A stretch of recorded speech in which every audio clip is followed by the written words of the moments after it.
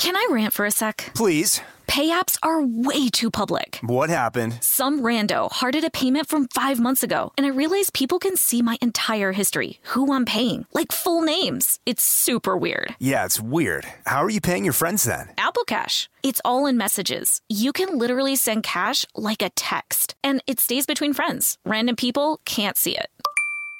Did you just pay me $1 on Apple Cash? Shh. Services are provided by Green Dot Bank. Member FDIC. Terms apply. This episode is brought to you by PNC Bank, who believes some things in life should be boring, like banking. Because boring is safe and responsible, level-headed and wise. All things you want your bank to be. You don't want your bank to be cool or sexy. Sexy is for 80s hair bands, not banks. That's why PNC Bank strives to be boring with your money so you can be happily fulfilled with your life. PNC Bank, brilliantly boring since 1865. Brilliantly Boring Since 1865 is a service mark of the PNC Financial Services Group, Incorporated. PNC Bank, a National Association, member FDIC. The state of Tennessee is one of the few places where the sounds are just as breathtaking as the sights. Whether that's live music at a historic music venue, the crack of an open fire at a campsite in the wilderness, or hearing kids laughing as they explore what's right around the bend, Tennessee just sounds perfect.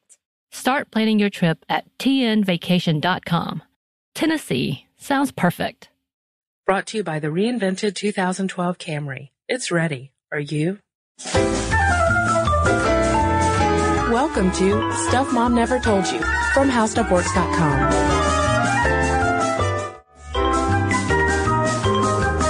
Hello and welcome to the podcast. I'm Kristen. And I'm Molly. Molly, as you can imagine, I was a very imaginative child. I can see that. And when Princess Diana died, I, like so many others, was swept up in the aftermath and in the outpouring of grief. And it was also as a byproduct of Princess Di's funeral that I, a certain young gent caught my eye on television. And, Charles? No. And I swooned as Prince much as... Philip? Just let me get to this. And I swooned as much as I don't know how old I was, 11 or 12-year-old could. Prince William. I don't think you were alone in that. Fellow left-handed gentleman of royalty. Blonde-haired, blue-eyed. I crushed really hard. I mean, I crushed so hard on him that I was convinced that I would go to Cambridge for college abroad and meet him in between classes, because I assumed that's where he would go to school. And I'd pretend that I didn't know who he was, because I was just swept away in my studies like any good lady should be, not obsessed with princely things, and that he would be so taken aback by my down-to-earth nature and my maturing beauty, because I would imagine myself, at 12, being some super hot babe on campus, and that I would become the next Princess Di. I think, well, hopefully minus the deaths. Well, yeah, minus tragedy. I think that you were not alone in that. And I remember when you must have been very disappointed to get your acceptance letter from Cambridge when he decided to go to St. Andrews in Scotland. Well, by that time, actually, the childhood illusion had faded, so I didn't apply for Cambridge. But, for many ladies, that dream didn't fade. And I remember reading stories when he went off to college about how the incoming class at St. Andrews had spent so much on wardrobes that they, the perfect outfits they could wear to class to impress the prince, and the perfect outfits to wear out at night to the pubs, to the clubs, to meet the prince. So you certainly weren't alone in this fantasy. I mean, I really took it to the max, though, because I distinctly remember sitting my mother down and having a conversation with her to let her know that I would be going abroad at the age of 18, and she should be prepared for the media onslaught that would happen when we met. I mean, I thought this thing was in the bag. Did you question her about skeletons she might have in her closet that would come back to haunt you later? No, but I did inquire as to any royal lineage on her very side, important. because we're of British and Scotch blood. And, apparently there was a link to Winston Churchill that I was very pleased to find out Just about. casually slip it in on the third date. Yeah. BT Dubs, Winston and I, sharing the same blood, Wills. Grandpapa Winston. So as you might have guessed, today's topic is the royal wedding between, it's not you, sadly, Kristen, it's Prince William and Kate Middleton. Yeah, but Kate and I both have long dark hair. I'm just, it's fine. You're thinking if she gets lost in the crowd, you can just sneak out I can just slip in, put on my charming British accent and go for it. And a lot of listeners, I guess not a lot. We've had a few people write in to say like, why is everyone obsessed with this royal wedding? Is it just something that girls have in common? I remember posting this on our Facebook wall and a lot of people were like, I don't care. Some people were like, I do. I'm waking up at 6 a.m. to watch the wedding. Why does this royal wedding have such sway over us? What is going on with it? Is it just that we like the people cover stories, that we want to read some online gossip, that we want to see a pretty dress? Or is there something deeper going on with this royal wedding? I mean, my first take is it's a nice distraction from things. Why else do we look at tabloids and celebrity blogs and things like that? But it's also, there's a nice backstory to it as well because they're both 28. They're not getting married super young. They're both 28. They have dated each other off and on for 8 or 9 years. They met in college. It's a story not unlike stories of how people meet and fall in love and get married today. Yeah, I think there's a lot of build-up being put on this wedding as the first modern royal marriage, and that, yes, they had a very long courtship as opposed to Princess Diana and Prince Charles. Di just knew Charles for, a few months. She called him Sir throughout the whole dating period. And I think their dates were her, like, going to watch him play polo. Yeah. And so, it was more, not necessarily an arranged marriage, but, a very, very formal arrangement made between two people of the right background. Yeah, and the big thing with Kate Middleton is that she is from a middle-class family, although in England, which is very, very class-conscious, middle class, I mean, they're wealthy. I mean, she's got some resources. Yes, she has some resources, but she's not from aristocracy like Princess Di. And the last time I think that there was this really true love match between a British royal and someone that they truly loved was when Edward VII had to abdicate to marry the divorcee Wallis Simpson. And thanks to that, we have the Oscar-winning movie, The King's Speech. Yes. Starring Colin Firth. Yes. I mean, so royal fever, I think, is at a high. And I think there's something about this British royal family that makes us go see movies about them, that makes us follow when they get married and when they get divorced. I mean, they do sell magazine covers, and some people will say it's so strange that a monarchy can have such sway over us good Democrats in America. No one votes for a king, no one votes for a queen, but we still have this fascination with it. And I would say that, especially for people of our generation, Kristen, it is probably because of Diana, of William, of seeing that specific family kind of rise and then fall. And then I would say they're rising again. Well, and Princess Di's wedding was such a huge event. I mean, even though I wasn't alive for the wedding, I still remember playing with my Princess Di paper dolls that included her wedding gown, which of course was the most extravagant paper doll dress included in the set. It was so huge. I remember that paper doll dress. Wait, you had the same set of paper dolls? I think we've discussed this before. On the podcast? Yeah. Shoot. We do have the same. I think a listener sent us a picture of the set. But yes, even though I wasn't born either, Kristen, it was like I was, just because it's so ingrained, I think, in our public consciousness. The young princess, I think she was 20, getting out of that huge carriage with her huge gown. And everyone said, it was this fairy tale. It was the ultimate.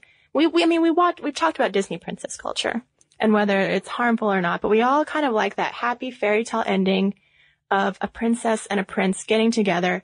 Here it was in real life. So many people watched it. And it fell apart. And there's some question about whether that sort of modern awareness that marriages don't work out will cast a shadow over this particular wedding of Kate and Will's. Well, maybe that whole tabloid inflated fantasy aspect of this wedding is maybe a reason why people, and I will say myself included, are not necessarily jumping for joy at the idea of this wedding. It's just kind of a public spectacle in a way. I mean, is there really, I don't know, the whole princess culture, while yes, we have, it plays a significant role, especially in young girls' lives, but we've also looked at it as from a more critical stance of maybe that's not, very positive for today's young women. Should we be so excited about the prospect of this girl assuming this princess role that it's highly restrictive? Mm-hmm. Right. It seems that for every piece about, gossip about the wedding dress or, what's going to go on with, the bachelor night, the stag party, if you will, there is another piece that just highlights how many people could not care less about this wedding. And so many of the pieces are based on, the fact that more important things are going on in the world than a royal wedding. Yeah, maybe over in Japan, they might know something about that.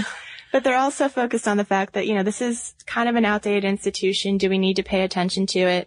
And then there are those who say that this wedding has to cement support for the royal family, that no pressure at all on that wedding. And then there, the question of whether this wedding is only appealing to certain people. There was this really interesting piece on The Griot by Lisa Bonner about whether Black women cared about royal weddings. And apparently when she posted something on her Facebook, just as I did, a lot of people were like, this is not an issue at all for the Black community. And so, I think that you can make the question of, is it just white girls like us, Kristen, who can imagine ourselves in this position, or are we alienating everyone else around us? I mean, maybe we'll hear from our listeners that no one cares at all. I mean, I still read the gossip. I'm not going to lie.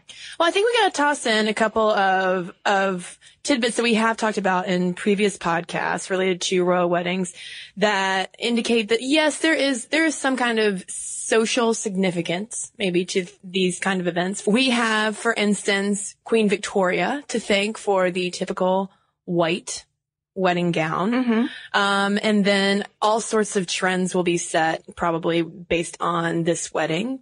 What was it? The blue dress that she wore, Kate Middleton wore when they publicly announced their engagement. There was a replica of that dress that quickly sold out on QVC or HSN or something like that. Same for the ring. And, men who claim not to be that interested in it, might have daughters that are going to want that ring one day, might have girlfriends that are going to want that ring one day. So I think it will definitely set some trends, just as, Di's wedding did. But there was one really interesting quote in the BBC about how one reason not to care about a huge wedding is the fact that everyone has a huge wedding these days. And it does serve as a bit of a symbol of how kind of out of control wedding culture is, and how, yes, we want to see what they're going to do, but I bet there are a lot of brides out there who are already planning weddings bigger than Will's and Kate's, especially because Will and Kate are trying to come in on budget. What's the budget, Molly? Well, I can tell you this. They want to be pretty modest about it. It's still going to be a pretty big chunk of change, and the government of Britain will have to foot the bill for police and security and street management. But everyone is talking about how, while yes, the monarchy might shell out quite a bit for this wedding, the country as a whole might benefit from all the visitors coming in, right, from all these souvenirs that are being made. So, they're calling it a win-win. I mean, maybe we'll hear from some British listeners who are like, this is not a win-win, but, costs of royal weddings, they can get big. Well, sure, because back in 1981, when Charles and Diana wed, it cost $6.5 million. Is that pounds or dollars? That's dollars. Wow. So I wonder what it was in pounds. I'm not good at conversions. Probably in today's currency, about 3 million pounds. So yes, whatever the final number ends up being, it's going to be an expensive wedding. And, we'll all be sort of watching Kate. And, one last article I kind of want to toss out just for food for thought was this article that talked about how the good feelings of the royal wedding, overruled feminist concerns you might have about it. And, I thought it was really interesting that you could tie feminist concerns to this way. It makes sense because we think of the monarchy as this very sort of restrictive, doesn't like people like Princess Di who go out and forge their own path and go against the Queen's wishes. But there are so many articles right now about how Kate Middleton is going to be this modern day princess who's going to be the first future queen with a college degree. It'll be interesting to see after the wedding sort of what path she chooses and whether our own vision of what a princess can be is changed by what she chooses to do. I mean, like the one thing I remember reading that I don't think is true, but is interesting was that they're not going to have any housekeepers when they set up their home in Wales. Oh, that's totally false. Where William is finishing his royal service. Yeah, it's totally false, but at the same time, doesn't it kind of play into what we expect of this person, not to be this really pampered princess who gets everything, someone who actually, cooks dinner for her husband? Do we want this? Are we going to project on her this idea of having it all? Of being able to are you lumping cooking dinner for her husband in with having it all? I'm just saying, do we expect her to be the perfect housewife, a perfect mother, to go on all these diplomatic tours, to never wear the same outfit in public twice so that we have, all this stuff to look at in the tabloids? I mean, we talked about once how first lady is the hardest job, but I think Kate, even though she's got this job that's not really technically something she applied for, is going to have a lot of pressure on her as this wish fulfillment for all of us. Yeah, I think it will be interesting to see how quickly the public attention will turn from the wedding to when she's going to get pregnant. Right. I mean, talk about being defined by motherhood. In that family, a woman who marries a future king, she's got to pump out not just a kid, but a son. Yeah. And they're already talking about whether they can change the rules of succession so that if she has a girl first, whether that person will just, go up to the throne without having to cede control to her brother. I really think that they should just pass the crown to Harry, but that's just me. But this was my favorite fact from all of this research on the royal wedding. William and Kate are actually related. They're 15th cousins on the Spencer side. But the whole reason they went into her genealogy was just to prove that she was kind of like worth him, since she isn't an aristocrat. It was kind of like they wanted to prove that she had some royal blood back in there, even if her parents did own a party planning business. Well, let us know what you're planning to do on April 29th, 2011. A princess party? The day to end all days. That really doesn't make any sense. But yeah, that's the date of the royal wedding. Are you going to tune in? Are you going to sleep through it like I might? Are you going to have a princess party like Molly? We can all tape it. That's the thing. It's like in today's modern society, it's going to be on the internet all day. Are you going to live stream it? If I can make it up at 6 a.m. I haven't made it up at 6 a.m. in a while, but you should start training now. Wedding training. Should practice. Get up, wear some high heels for a few hours, and then go back to bed. I would eat celebratory cake, though. Oh, I'm going to make some celebratory scones, I think. Oh. Doesn't that sound yummy? That does sound good. And if you do have royal wedding fever, I do want to point out that our sister company TLC is all over the royal wedding, and our coworker Candace Keener, you may remember from the History Class podcast, is in charge of the Royal Wedding blog on TLC. So check that out if you want all the gossip. Well, we've got a little gossip from the listeners to share with some emails sent to us at momstuff@howstuffworks.com. I've got one here from Kate, and this is in response to our episode on nuns. And she writes, I attend Catholic high school in New Zealand that was started up by the Sisters of Mercy, an order of nuns. Right beside our school campus is a convent belonging to the Sisters of Mercy. Although the sisters no longer teach at our school, they're active members of our school as a community. They organize us to donate money to causes, and they're always present at the larger school events, and occasionally a sister will come talk to us at a school assembly. Another link I have to nuns is that my religion teacher, quote unquote, used to be a nun. After listening to the podcast, I realized that this is not entirely true. I still always think about the Sister Act when I think about nuns, followed by Miss Clavel of the Madeleine picture books. She's a French nun who wears a full habit, and I always associate her with my vision of the habit. So thank you, Kate. I have one here from Annie, and it's on the Vibrator podcast. She wrote, I was wondering if you guys might be able to inform your listeners about something I learned recently at a workshop at my college held about sex toys. Do not use vibrators or any kind of sex toy for that matter that is made with harmful chemicals or dyes. Just do a little research before you buy one to make sure it's safe. So, good advice there. And if you have any letters you'd like to send our way, our email address is momstuff@howstuffworks.com. We'd also love to see you over on Facebook. We're so close to having 5,000 fans on Facebook, and that's such a lovely round number. So if you wanted to get over there and just click like, it would make me extremely happy. And then finally, you can find us over at Twitter at momstuffpodcast. And of course, you can read our blog during the week. It's Stuff Mom Never Told You at howstuffworks.com. For more on this and thousands of other topics, visit howstuffworks.com. To learn more about the podcast, click on the podcast icon in the upper right corner of our homepage. The House Network's iPhone app has arrived. Download it today on iTunes.